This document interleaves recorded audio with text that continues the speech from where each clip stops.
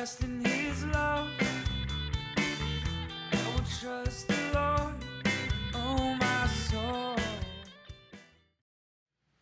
All right, well, today is Pentecost Sunday. Yeah, woo, that's a party.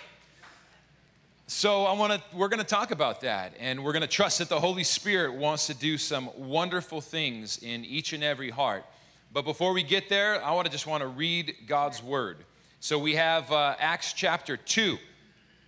A little bit of background is this is after Jesus was crucified and resurrected, and on the 50th day after his crucifixion, 49 days plus one Sabbath, Pentecost arrived. It was already one of the parties that God had commanded his Jewish people, the festivals, to celebrate the works of God, which, by the way, if you haven't heard, God invented parties. He really did. Like Leviticus chapter 22. You think Leviticus, you think the boringest book of the Bible. I used to think that too, until there's the party chapter in chapter 22, where literally God says, here's the 7 parties that I command you to have throughout every year. Festivals, all right? It's a different word. It's the same word. It's a fiesta, all right? It's a party, and it's to celebrate the goodness of God. It's awesome. I love God's heart.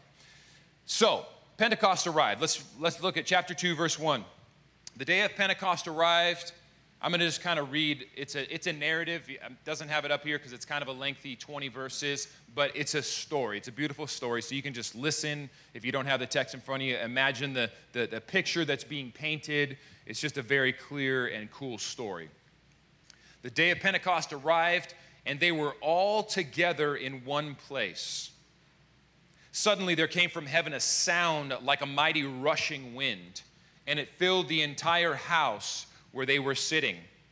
And the divided tongues as of fire appeared to them and rested on each of them, and they were all filled with the Holy Spirit and began to speak in other tongues as the Spirit gave them utterance.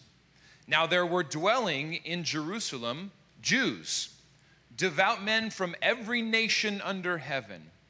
And at this sound, the multitude came together, and they were bewildered because each one was hearing them speak in his own language. And they were amazed and astonished, saying, "Are not these all who are speaking Galileans? How is it that we hear each of us in his own native tongue? Parthians and Medes and Elamites and residents of Mesopotamia, Judea, Cappadocia, Pontus, Asia, Phrygia, Pamphylia, Egypt, parts of Libya belonging to Cyrene, visitors from Rome, both Jews and proselytes, Cretans and Arabians. We hear them telling in our own languages the mighty works of God." And all were amazed and perplexed, saying to one another, "What does this mean?" But others mocking them, saying, "They're filled with new wine." But Peter, standing with the 11, lifted his voice and addressed them, "Men of Judea and all who dwell in Jerusalem, let this be known to you and give ear to my words. These people are not drunk, as you suppose. It's only the 3rd hour of the day. But this is what was uttered through the prophet Joel. In the last days it shall be, God declares, I will pour out my Spirit on all flesh. And your sons and your daughters shall prophesy. Your young men shall see visions. Your old men shall dream dreams. And even on my male servants and my female servants, in those days I will pour out my Spirit, and they shall prophesy. And I will show wonders in the heavens above, and signs on the earth below. Blood and fire and vapor of smoke. The sun shall be turned to darkness and the moon to blood before the day of the Lord comes, that great and magnificent day. And it shall come to pass that everyone who calls upon the name of the Lord shall be saved. And then it goes on with many other words. Peter bore witness and continued to exhort them, saying, save yourselves from this crooked generation. And those who received his word were baptized, and there were about 3,000 added that day. The day of Pentecost. The Holy Spirit falls on a tiny little gathering of believers. They were all in one house together in one place, it says. So just think about that. If all the followers of Jesus at that moment there, the ones who even had the courage to gather, were in a sense hiding in one little house, in prayer, in hope of the expectation that Jesus' promises would come to pass. And it does. And the church is born and it's rolling immediately. The church is filled with clear purpose and explosive power.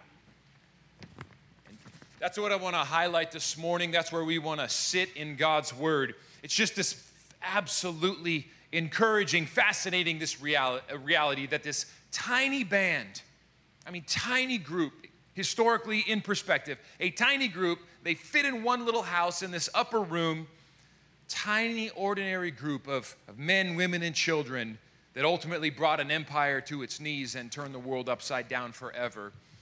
It's because of this right here. They were empowered by the Spirit to carry on what Jesus said was the same mission that he has. As the Father sent me, now I am sending you. It's a specific fulfilled promise of Jesus about the coming of the Holy Spirit that he gave in Matthew 28 and Acts 1:8. And what I want to camp on this morning, as we were praying and studying and preparing the message, we felt like the Lord wanted us to camp on this incredible reality that Jesus is the same yesterday, today, and forever. Clear purpose and explosive power is what was brought to the church at Pentecost, and it's what Jesus has for us today. Amen.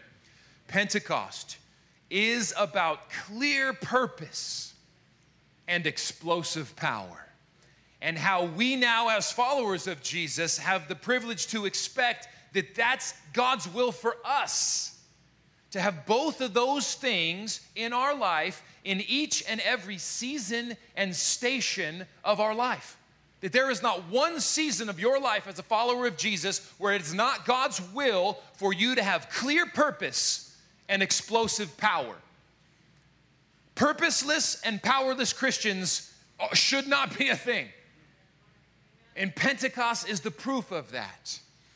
And so we want to dig into God's word and soak here today as an encouragement that we too can identify with that small little band of probably scared believers who are holding on to God's promises.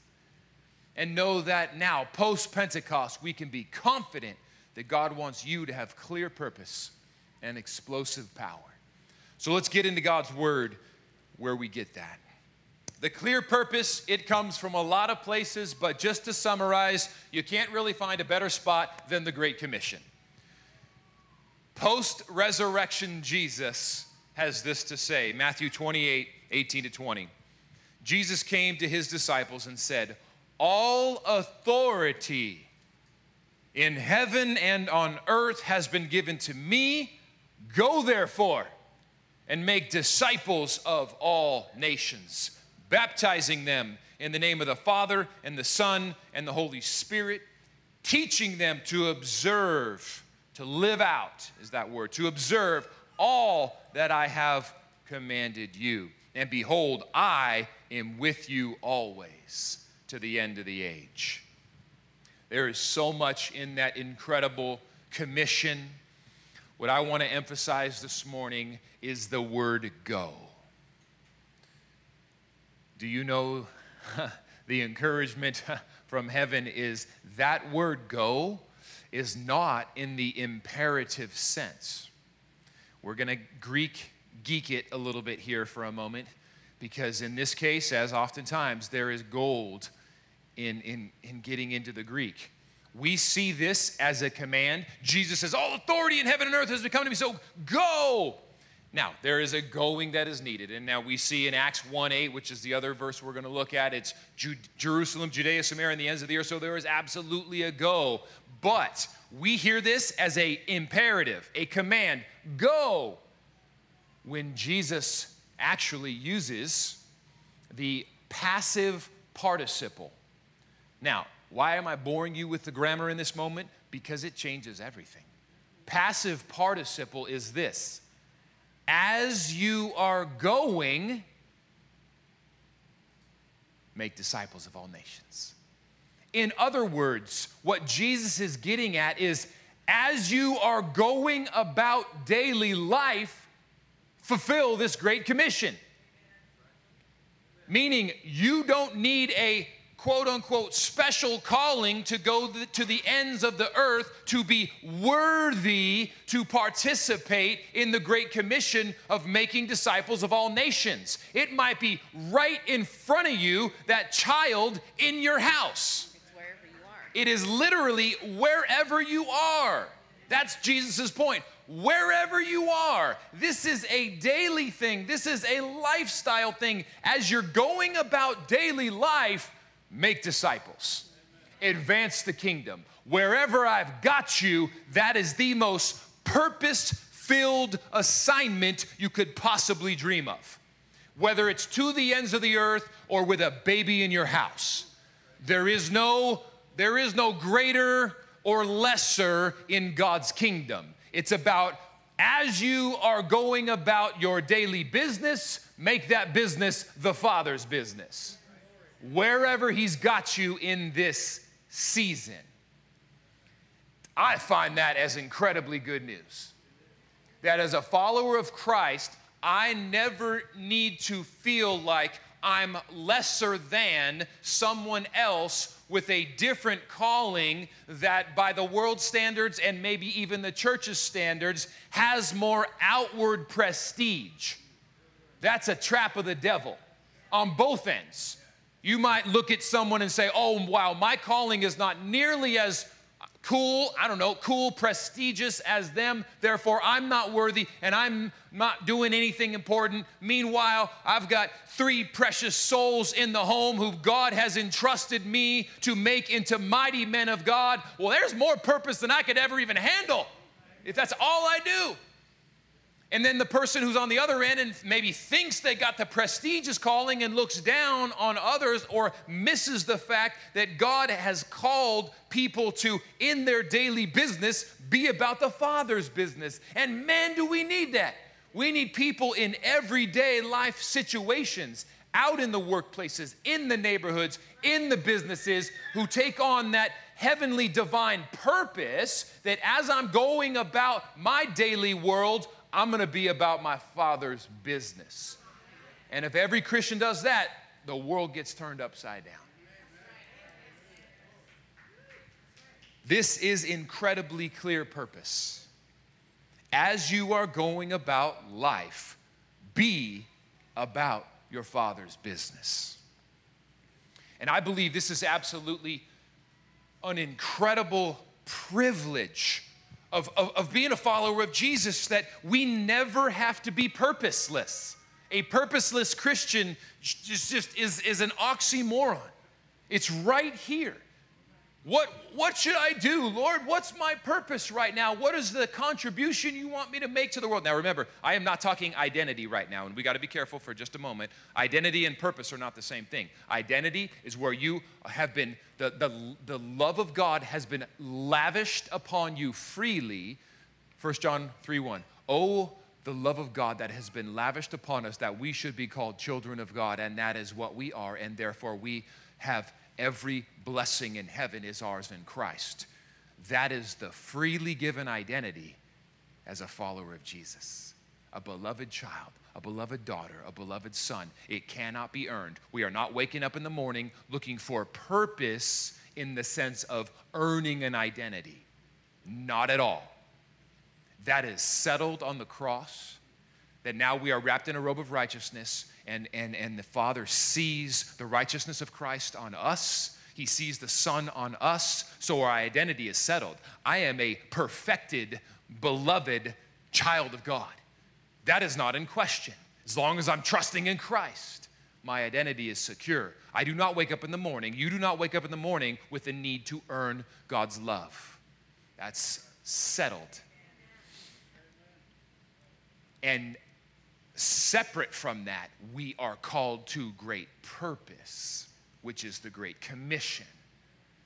Now that it's settled that you know who you are in Christ, you have been given the privilege of being commissioned into his army.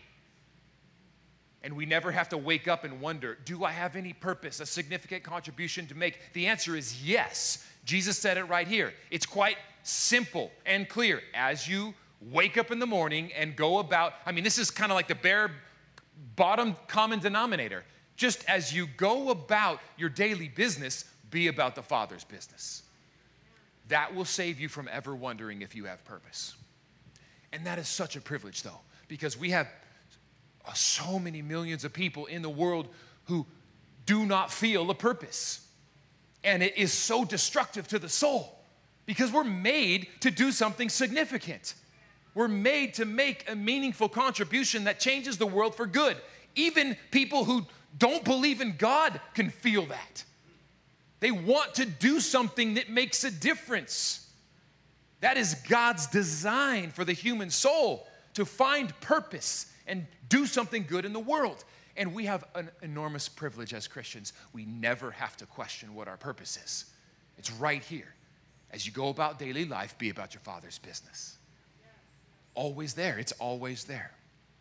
But furthermore, we absolutely believe he wants us to hear his voice to specify our purpose in each season of life, because they can change.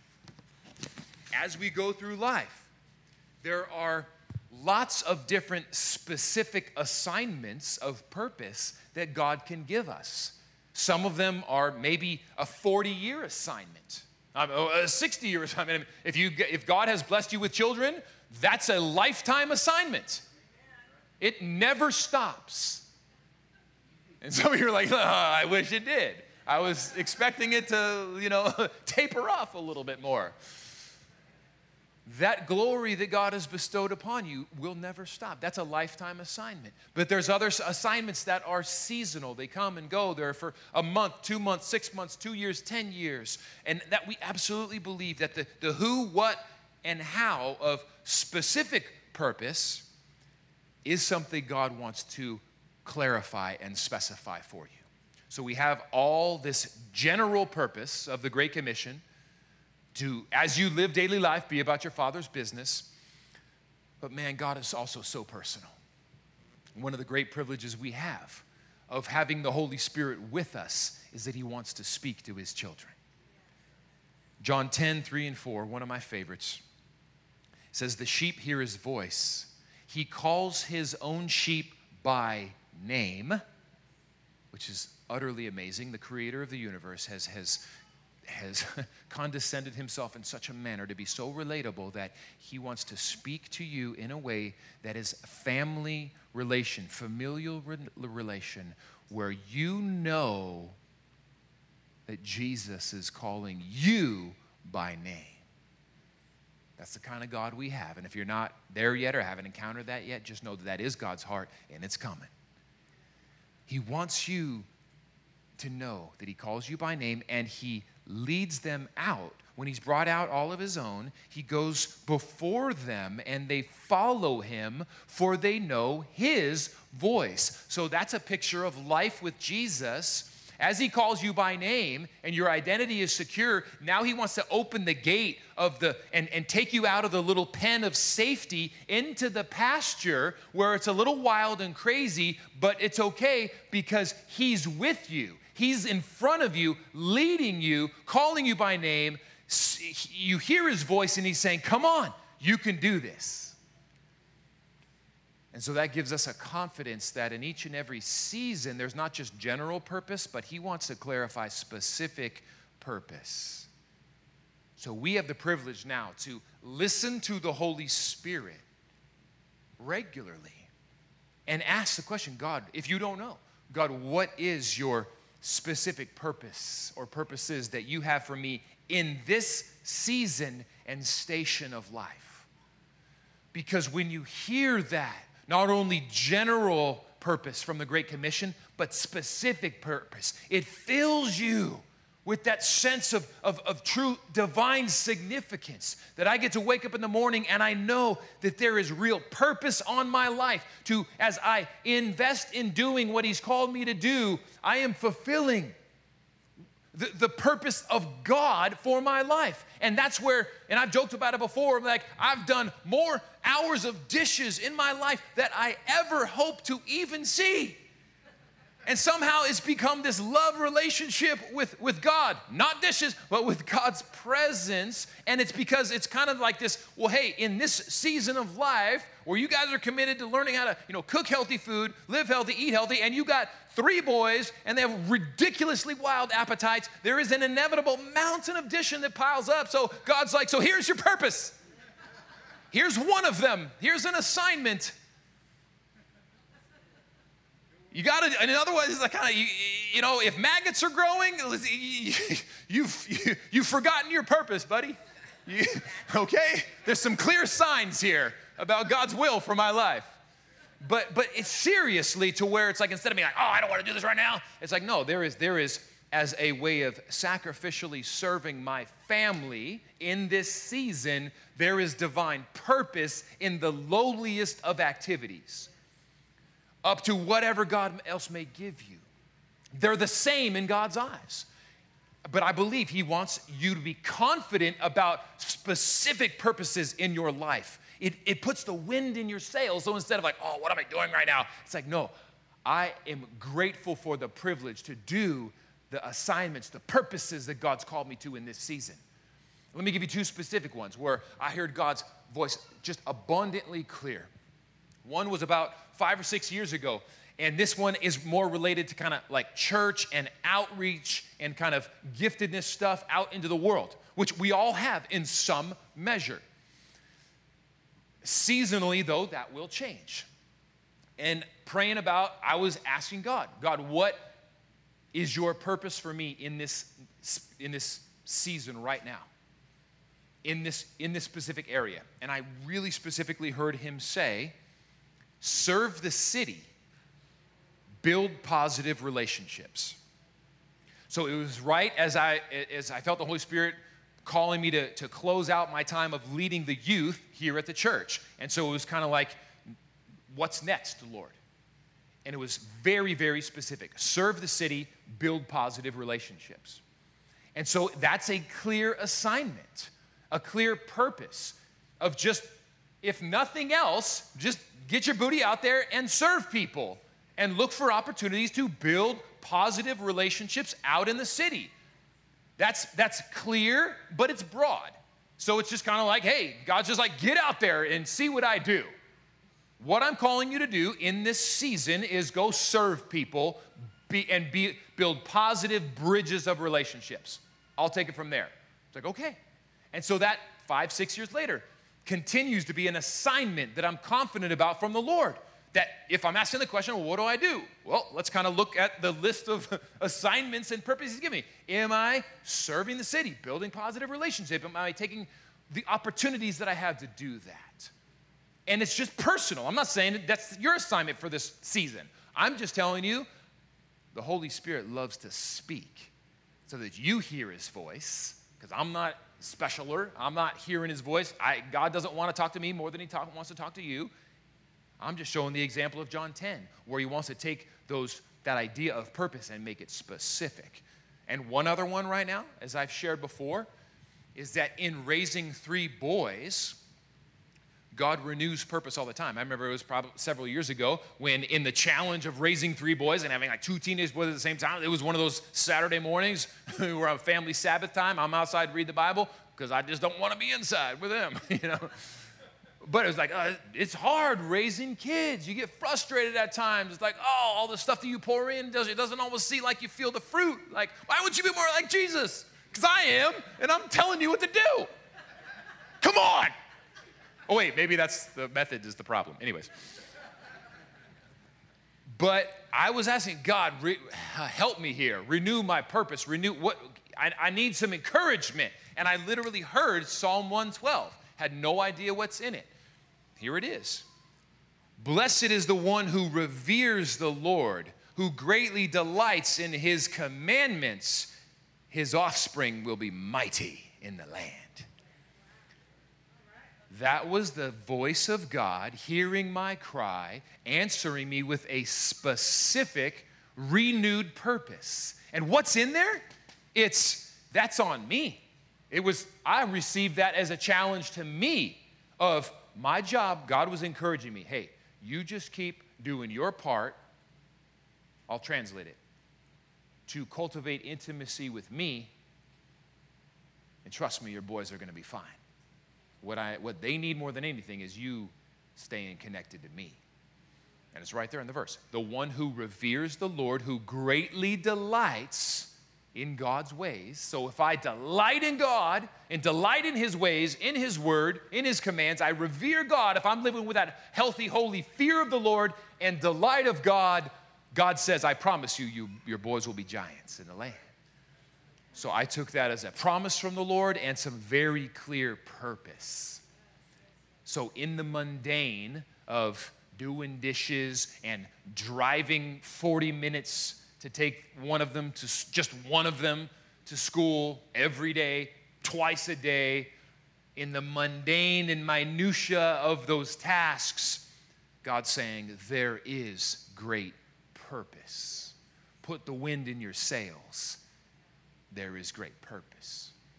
And so to me, that's just an example that I want to share for you guys of, we 100% believe that in each and every season and station of life, as you listen to the Lord and bring community into it as well, ask for others to pray for you, God not only wants to build your confidence in your general purpose, that as you go about daily life, just be about your Father's business, he also wants to give you specific things that you're confident he's called you to do.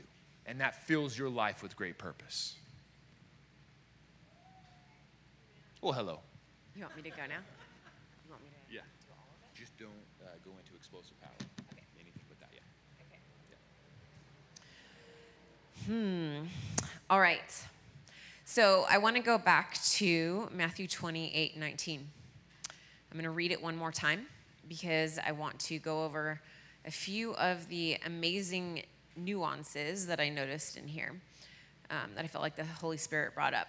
Go therefore, so as you are going, as you are just living your life, and make disciples of all nations, baptizing them in the name of the Father and of the Son and of the Holy Spirit, teaching them to observe all that I have commanded you. And behold, I am with you always to the end of the age. So there are a few things that I felt like the Holy Spirit really highlighted for me. First, I'm going to, the very end of the verse, it says, behold, I am with you always to the end of the age. So you have Jesus saying, as you're going, make disciples, and basically be and go on mission with him always. And he says, I am with you always until the end of the age. Now, what he's referring to is the Holy Spirit. So I'm going to be reading a few verses on the Holy Spirit. John 7:37. This is one of my favorites. On the last day of the feast, the great day, Jesus stood up and cried out, if anyone thirsts, let him come to me and drink. Whoever believes in me, as the scripture has said, out of his heart will flow rivers of living water. Now this he said about the Spirit, whom those who believed in him were to receive. For as yet the Spirit had not been given, because Jesus was not yet glorified.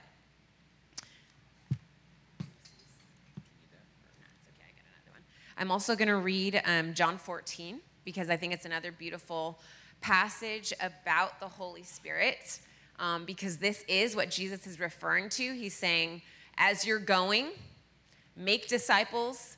As you're on mission, I am with you. And these things, what's so important to me, as you're going, I am with you. These are actually inextricable. If you're not abiding in the vine, if you're not living out of a connectedness and an overflow like John 7 talks about, then we're kind of missing the whole point. to our existence. And I'm going to go over a few verses about that. And we're also not living in power, because power comes from the Holy Spirit. However, there are two different things. There's the power of the Spirit manifest through signs and wonders and, just God moving, his presence moving and touching people. But then there's also the intimacy that we need to have with him. I'm going to read John 14. If you love me, you will keep my commandments, and I will ask the Father, and he will give you another helper to be with you forever, even the Spirit of truth. That's the Holy Spirit, whom the world cannot receive because it neither sees him nor knows him. You know him, for he dwells with you and will be in you. I will not leave you as orphans. I will come to you. So that's what Jesus means when he says, I am with you always to the end of the age. I will not leave you as orphans. And then again, later on in this passage, that was starting in verse 16, he says, in that day, you will know that I am in the Father, and you in me, and I in you. So there's just this, there's a communion. And then he says, whoever has my commandments and keeps them, he is it who loves me. And he who loves me will be loved by my Father, and I will love him and manifest myself to him. I'm going to read verse 26 also. But the Helper, the Holy Spirit, whom the Father will send in my name, he will teach you all things and bring to your remembrance all that I have said to you. So when Jesus says, I am with you always to the end of the age, and he is the source of our power, this is really us plugging in intimacy to the Holy Spirit. It's his Spirit. He's inside of us, and he wants to fill us to a place of overflowing. And again, this is one of my favorite verses. Abide in me and I in you, as the branch cannot bear fruit by itself. This is John 15. Unless it abides in the vine, neither can you unless you abide in me. I am the vine, you are the branches. Whoever abides in me and I in him, he is it that bears much fruit. For apart from me, you can do nothing. Now, on that note, I would like to point out something from one of my favorite verses. John 17, Jesus says, eternal life is knowing him. Eternal life is knowing the Father. If we do works in absence of the Holy Spirit, in an absence of intimacy, of being led by him, in John 5:19, Jesus says that he does what he sees the Father doing. He only does. And I'm actually going to read that right now because it's a super powerful verse. Hold on. There we go. I underlined it so I could find it easily. Truly, truly, I say to you, the Son can do nothing of his own accord, and he is our example, but only what he sees the Father doing. For whatever the Father does, that the Son does likewise. John 20:21, Jesus says, as the Father sent me, so I send you. So now we have the Father, the Son, and the Holy Spirit. The Holy Spirit is, the Spirit of God that connects us to him. And so this is so important. The connectedness is the life in everything. And I want to read one of my other favorite verses, Matthew 7, because I kind of want to tie all of this together. Matthew 7:21. Not everyone who says to me, Lord, Lord, will enter the kingdom of heaven, but the one who does the will of my Father. Doesn't that sound like John 5 to you? I only do what I see the Father doing. So what is that? That's a communion. That is a communion.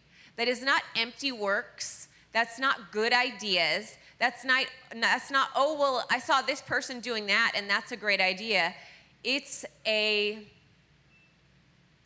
Holy Spirit drinking, overflow, intimacy. It's learning to hear God. You know, he just went over John 10. My sheep know my voice. This is a learning and a growing process that we're to be learning to grow in him day by day, learning more and more to hear his voice, to walk in him, to walk in power, which we're going to go over later.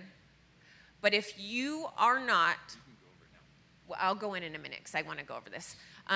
We are not plugged in to the Holy Spirit, we will be pointless and powerless and, quite frankly, godless. And I'm going to finish this verse, okay? Good works absent of intimacy that flow out of our communion with God are not the will of God. They're lifeless and they're dead, even if they are signs and wonders. Okay, I'm going to repeat this word because I went a little bit off on a tangent before I finished the verse. Not everyone who says to me, Lord, Lord, will enter the kingdom of heaven, but the one who does the will of my Father who is in heaven. On that day, many will say to me, Lord, Lord, did we not prophesy in your name? And cast out demons in your name? And do many mighty works in your name. So they're doing signs, wonders, prophesying, casting out demons, all these things that are the works of the Lord. And then I will declare to them, I never knew you. Depart from me, you workers of lawlessness. The will of my Father means we are connected to him. We are abiding in the vine, or we are dead and we are fruitless, no matter what the outside looks like. No matter what kind of signs and wonders we are walking in. He created us because he loves us. He wants to live in intimacy with us. He created us to be his children. He wants to be our Father. He wants to sing over us, and he wants us to hear that song. He wants to dance over us, and he wants to fill us so much in our daily lives that we are at a place like John 7 talks about, where we are living in overflow. We're not just going out and doing works by rote. Oh, this is a good idea. That's a good idea. I'm going to go bless the world. You're giving the world a taste of the goodness that flows out of you. You can't give what you don't have. We need to operate from a place of overflow. We give people a taste of what he's given us, of the goodness that he's poured out upon us. And that is life. And that is where the power is.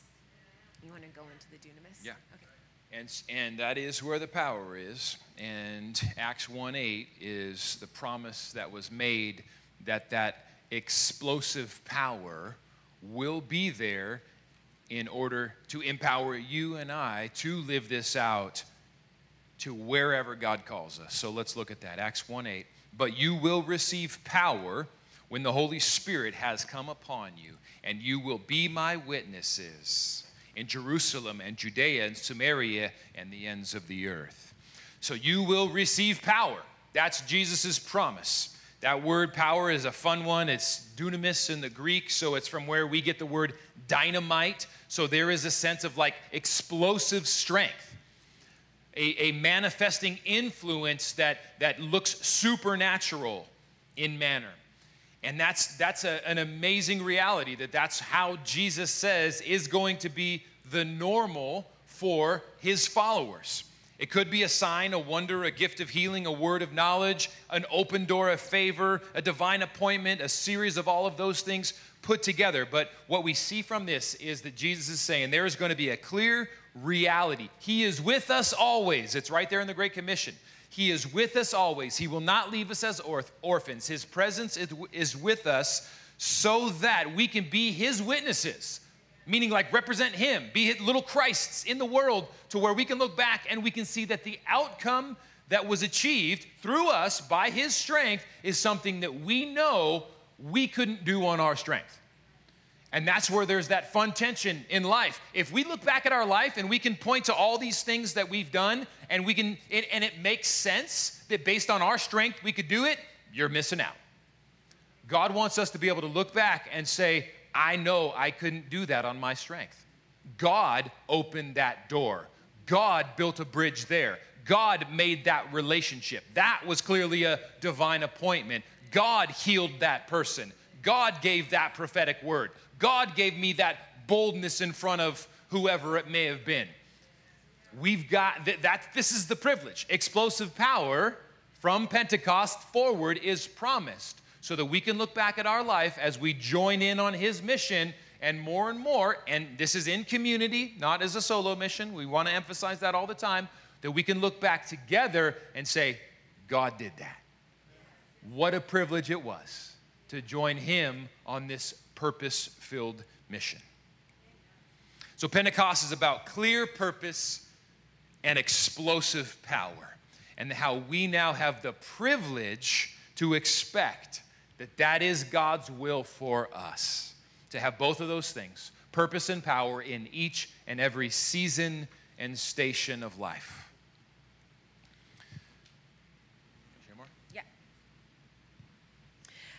I want to add, again in Matthew 28, another part that I felt like the Holy Spirit highlighted. Go therefore, as you are going, and make disciples of all nations, baptizing them in the name of the Father and of the Son and of the Holy Spirit, teaching them to observe or live out all that I have commanded you. So for a long time in the American church, the idea of go and make disciples was this idea of just getting people saved. Well, Jesus says, make disciples, which is not just getting people saved. That's teaching people to follow him with all of their hearts, right? And teaching them to observe all that I have commanded you. Wow. Well, he sure commanded a lot, and he modeled a lot. And here's just one of them, Matthew 10:7. The kingdom of heaven is, as you go, proclaim this message. The kingdom of heaven has come near. Heal the sick, raise the dead, cleanse those who have leprosy, drive out demons. Freely have you received, now freely give.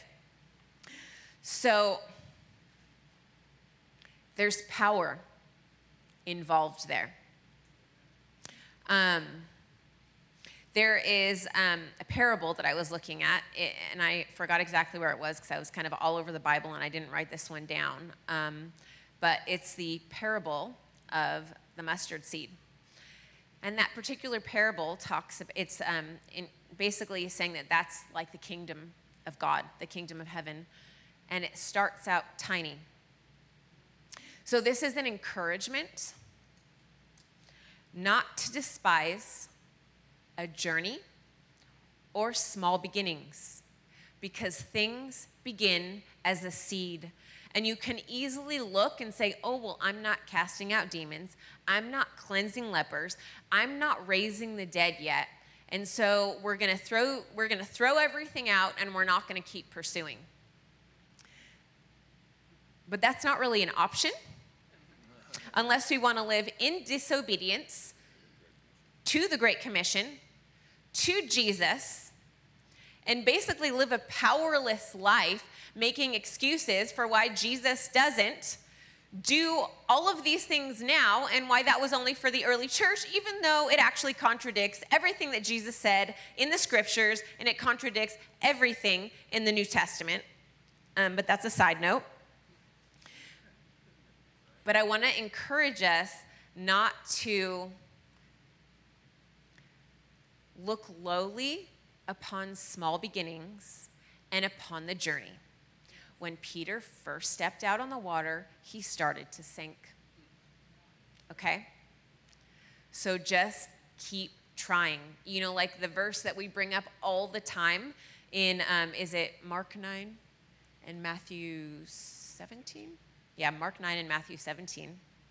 You know, this is right after Jesus says to the disciples, I give you authority to cast out demons and to heal the sick. And then they go out and they can't cast the demon out of the man's son, right? And so Jesus says, well, I guess you can just forget about it and it's not God's will. Right? We go over this all the time.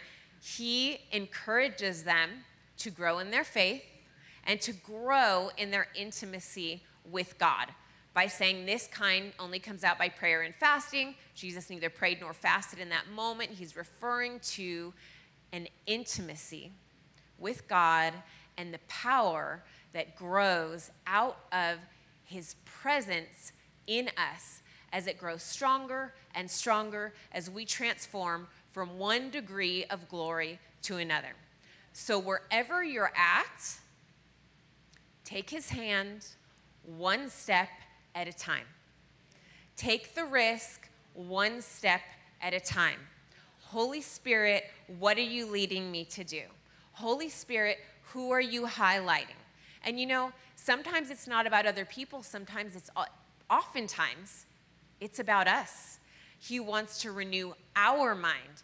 He wants us to line up with him. He wants us to stand in agreement with him to bring his kingdom over all the areas in our heart, in our mind, in our bodies, in our families, in our cities, everywhere. So an encouragement that if our life maybe doesn't look like Jesus quite yet, not to throw it out, but it is a process and he is with us. And we have the privilege of being children of God. You know, he doesn't say, you know, you're the adults that know everything of God, right? We're children. I think we should wrap up. You want to?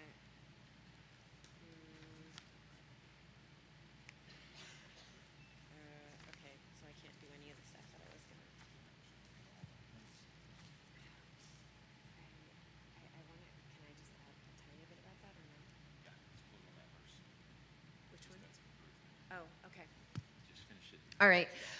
So one point that I felt like the Holy Spirit really brought up for me as we were talking about Acts, and for both of us, is that what they were going through with their government, and do you want to give a little background of what was going on, like 2 sentences? Oh, sure. Okay.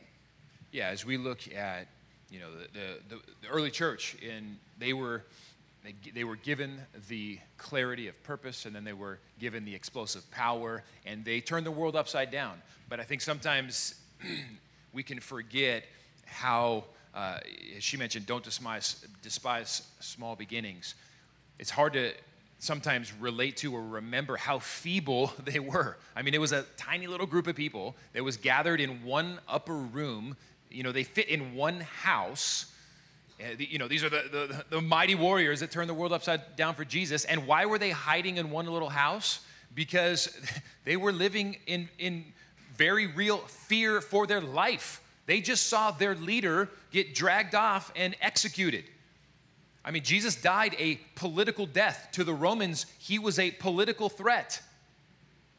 That he was stirring up dissent. This Galilean, you know, was stirring up dissent in Jerusalem, in Judea, you know, causing, there's words about a new king that's rising up.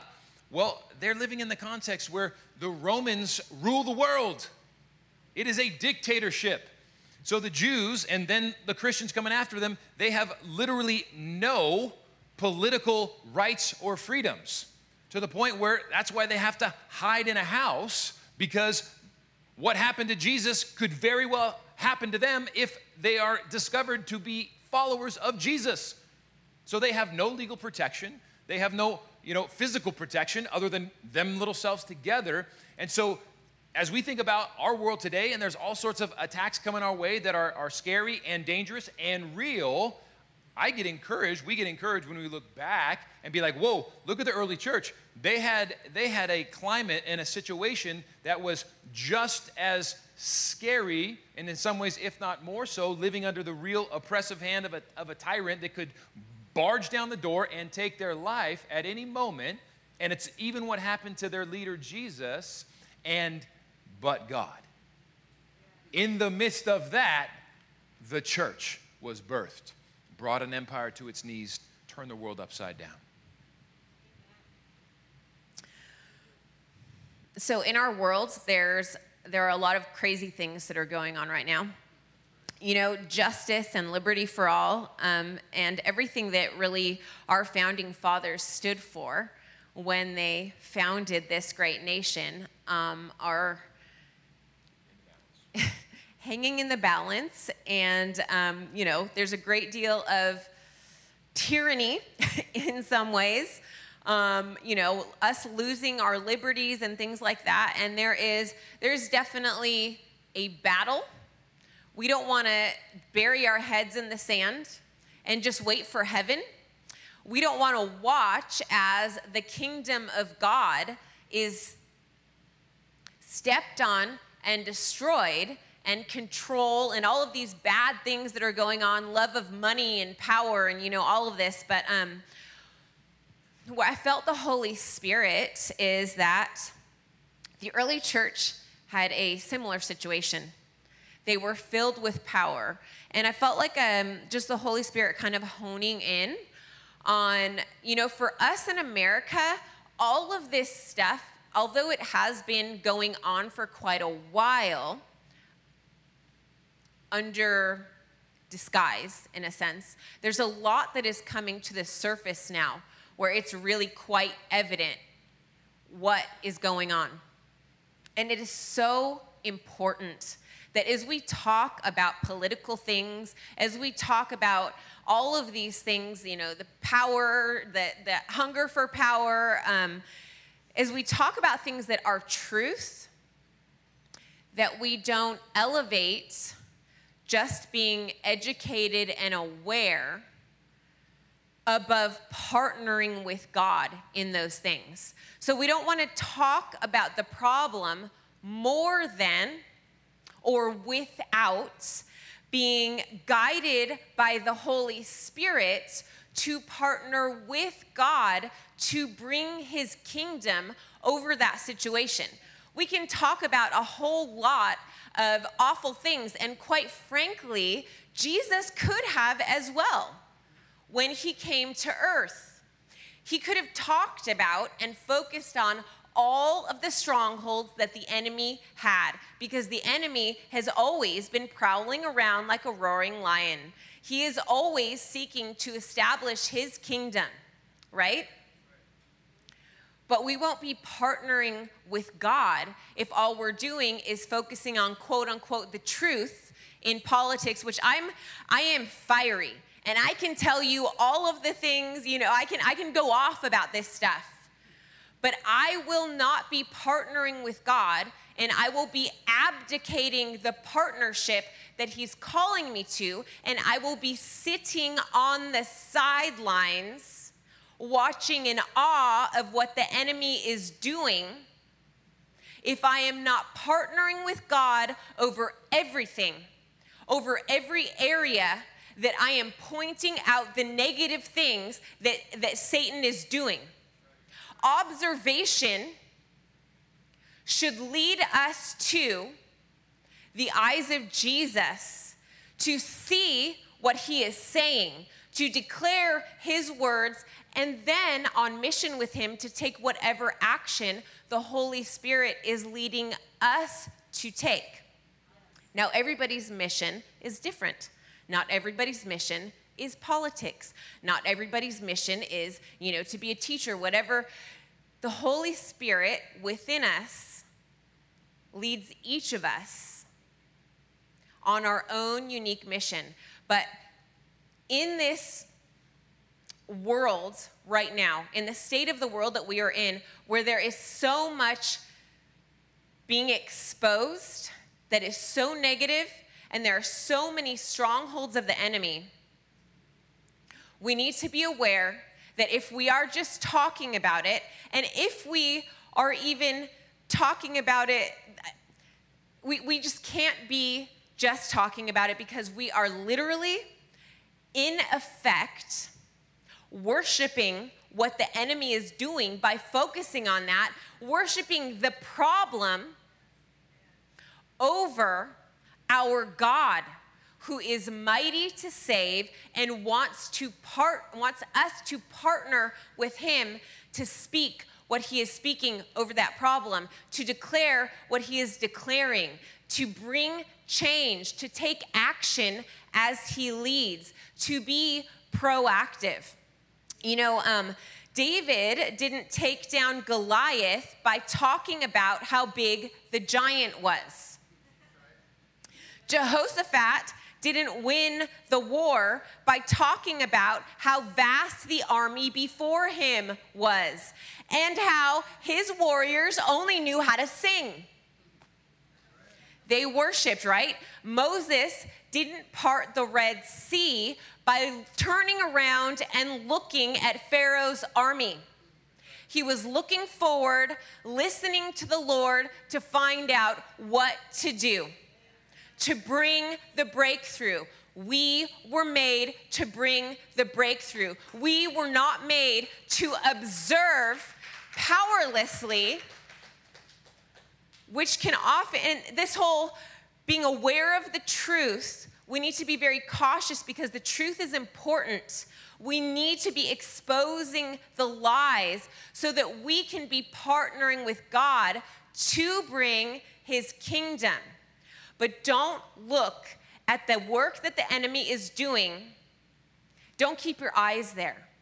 Don't keep your gaze there. I love what Bill Johnson says. He says he looks at the enemy long enough to get the crosshairs of his rifle on there. And then we need to be listening to the Lord, releasing what he wants to release, following him in obedience. But it is so, so, so important, because really what we're doing is we're elevating the giants over our God if we're talking in majority about the problem, right? You know, you can see that contrast in the story of Joshua and Caleb. The 10 other spies that went with them to, spy out the land, they came back saying, oh, it's a great land, but there are giants. And then Joshua and Caleb, I actually have the verse here somewhere. And I can't find it. I don't really need to say it. But the point is, they partnered with God. With God, we can do this. They weren't looking at the size of the giants. They weren't singing in the accolades of the giants. They were singing the praises of their God, who is able, who is the God of the impossible. He is the God who wants to establish his kingdom through us. And so it's really important that as we bring awareness and as we talk about truth, there's all sorts of satanic stuff going on. There's all sorts of nasty political stuff going on. But we need to be partnering with him to bring his kingdom. Otherwise, we are literally just bystanders watching what the enemy is doing instead of walking as Jesus did, doing what the Father was doing, activated and bringing the kingdom. One day, every single day is an opportunity. Every single day. And one last thing, I want to encourage us regarding our mindsets and every thought. To just be actively checking in with the Spirit about all of our thoughts, so that we can be partnering with him, asking him to renew our minds, to show us his way, to give us his heart, to give us his vision, and to live that out with him on an adventure where we can see the kingdom birth every day, where we can see the world transformed before us, not only ourselves transformed from glory to glory, but his kingdom coming to earth. Amen to that. So we're going to pray, and where we want to just encourage you and challenge you today is believing that God wants clear and specific purpose for this season of your life. He wants you to walk away from here with renewed, clear, and specific purpose in this season. And we believe that he wants to increase the sense of explosive power with you to achieve that purpose. And that's where we want to stay humble and hungry. And anytime someone is offering to pray for more of the Holy Spirit to be upon you to achieve the purposes that God has for you, our answer in this church is yes, please, more, Lord. And so what we're going to do to close our time is we're going to ask each and every person who desires and is willing, and we hope it's every single person in this place, to just do a quick walk through right up there. And Dr. Charles, if you could come on up, and Dr. Nina to come on up. we're just going to quickly lay a hand and pray a blessing. Don't even stop. It's like a Holy Spirit car wash. All right, so we're just, you get on the conveyor belt and roll on through.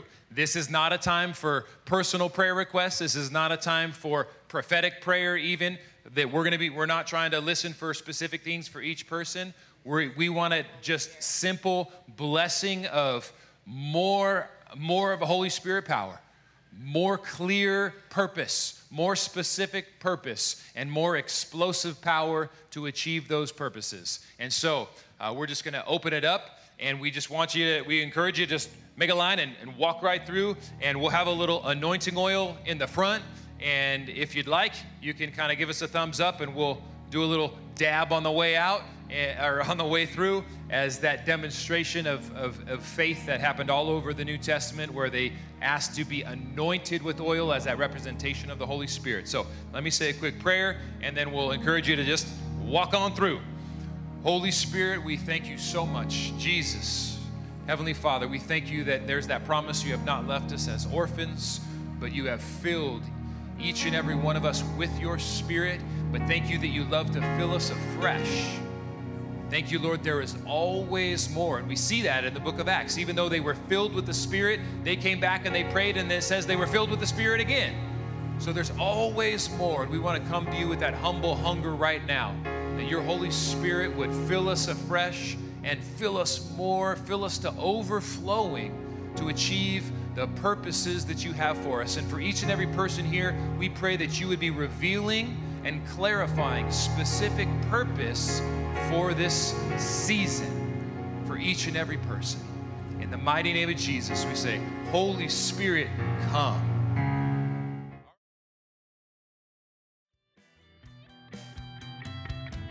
I will sing a new song. I will sing a new song. I will dance a new dance.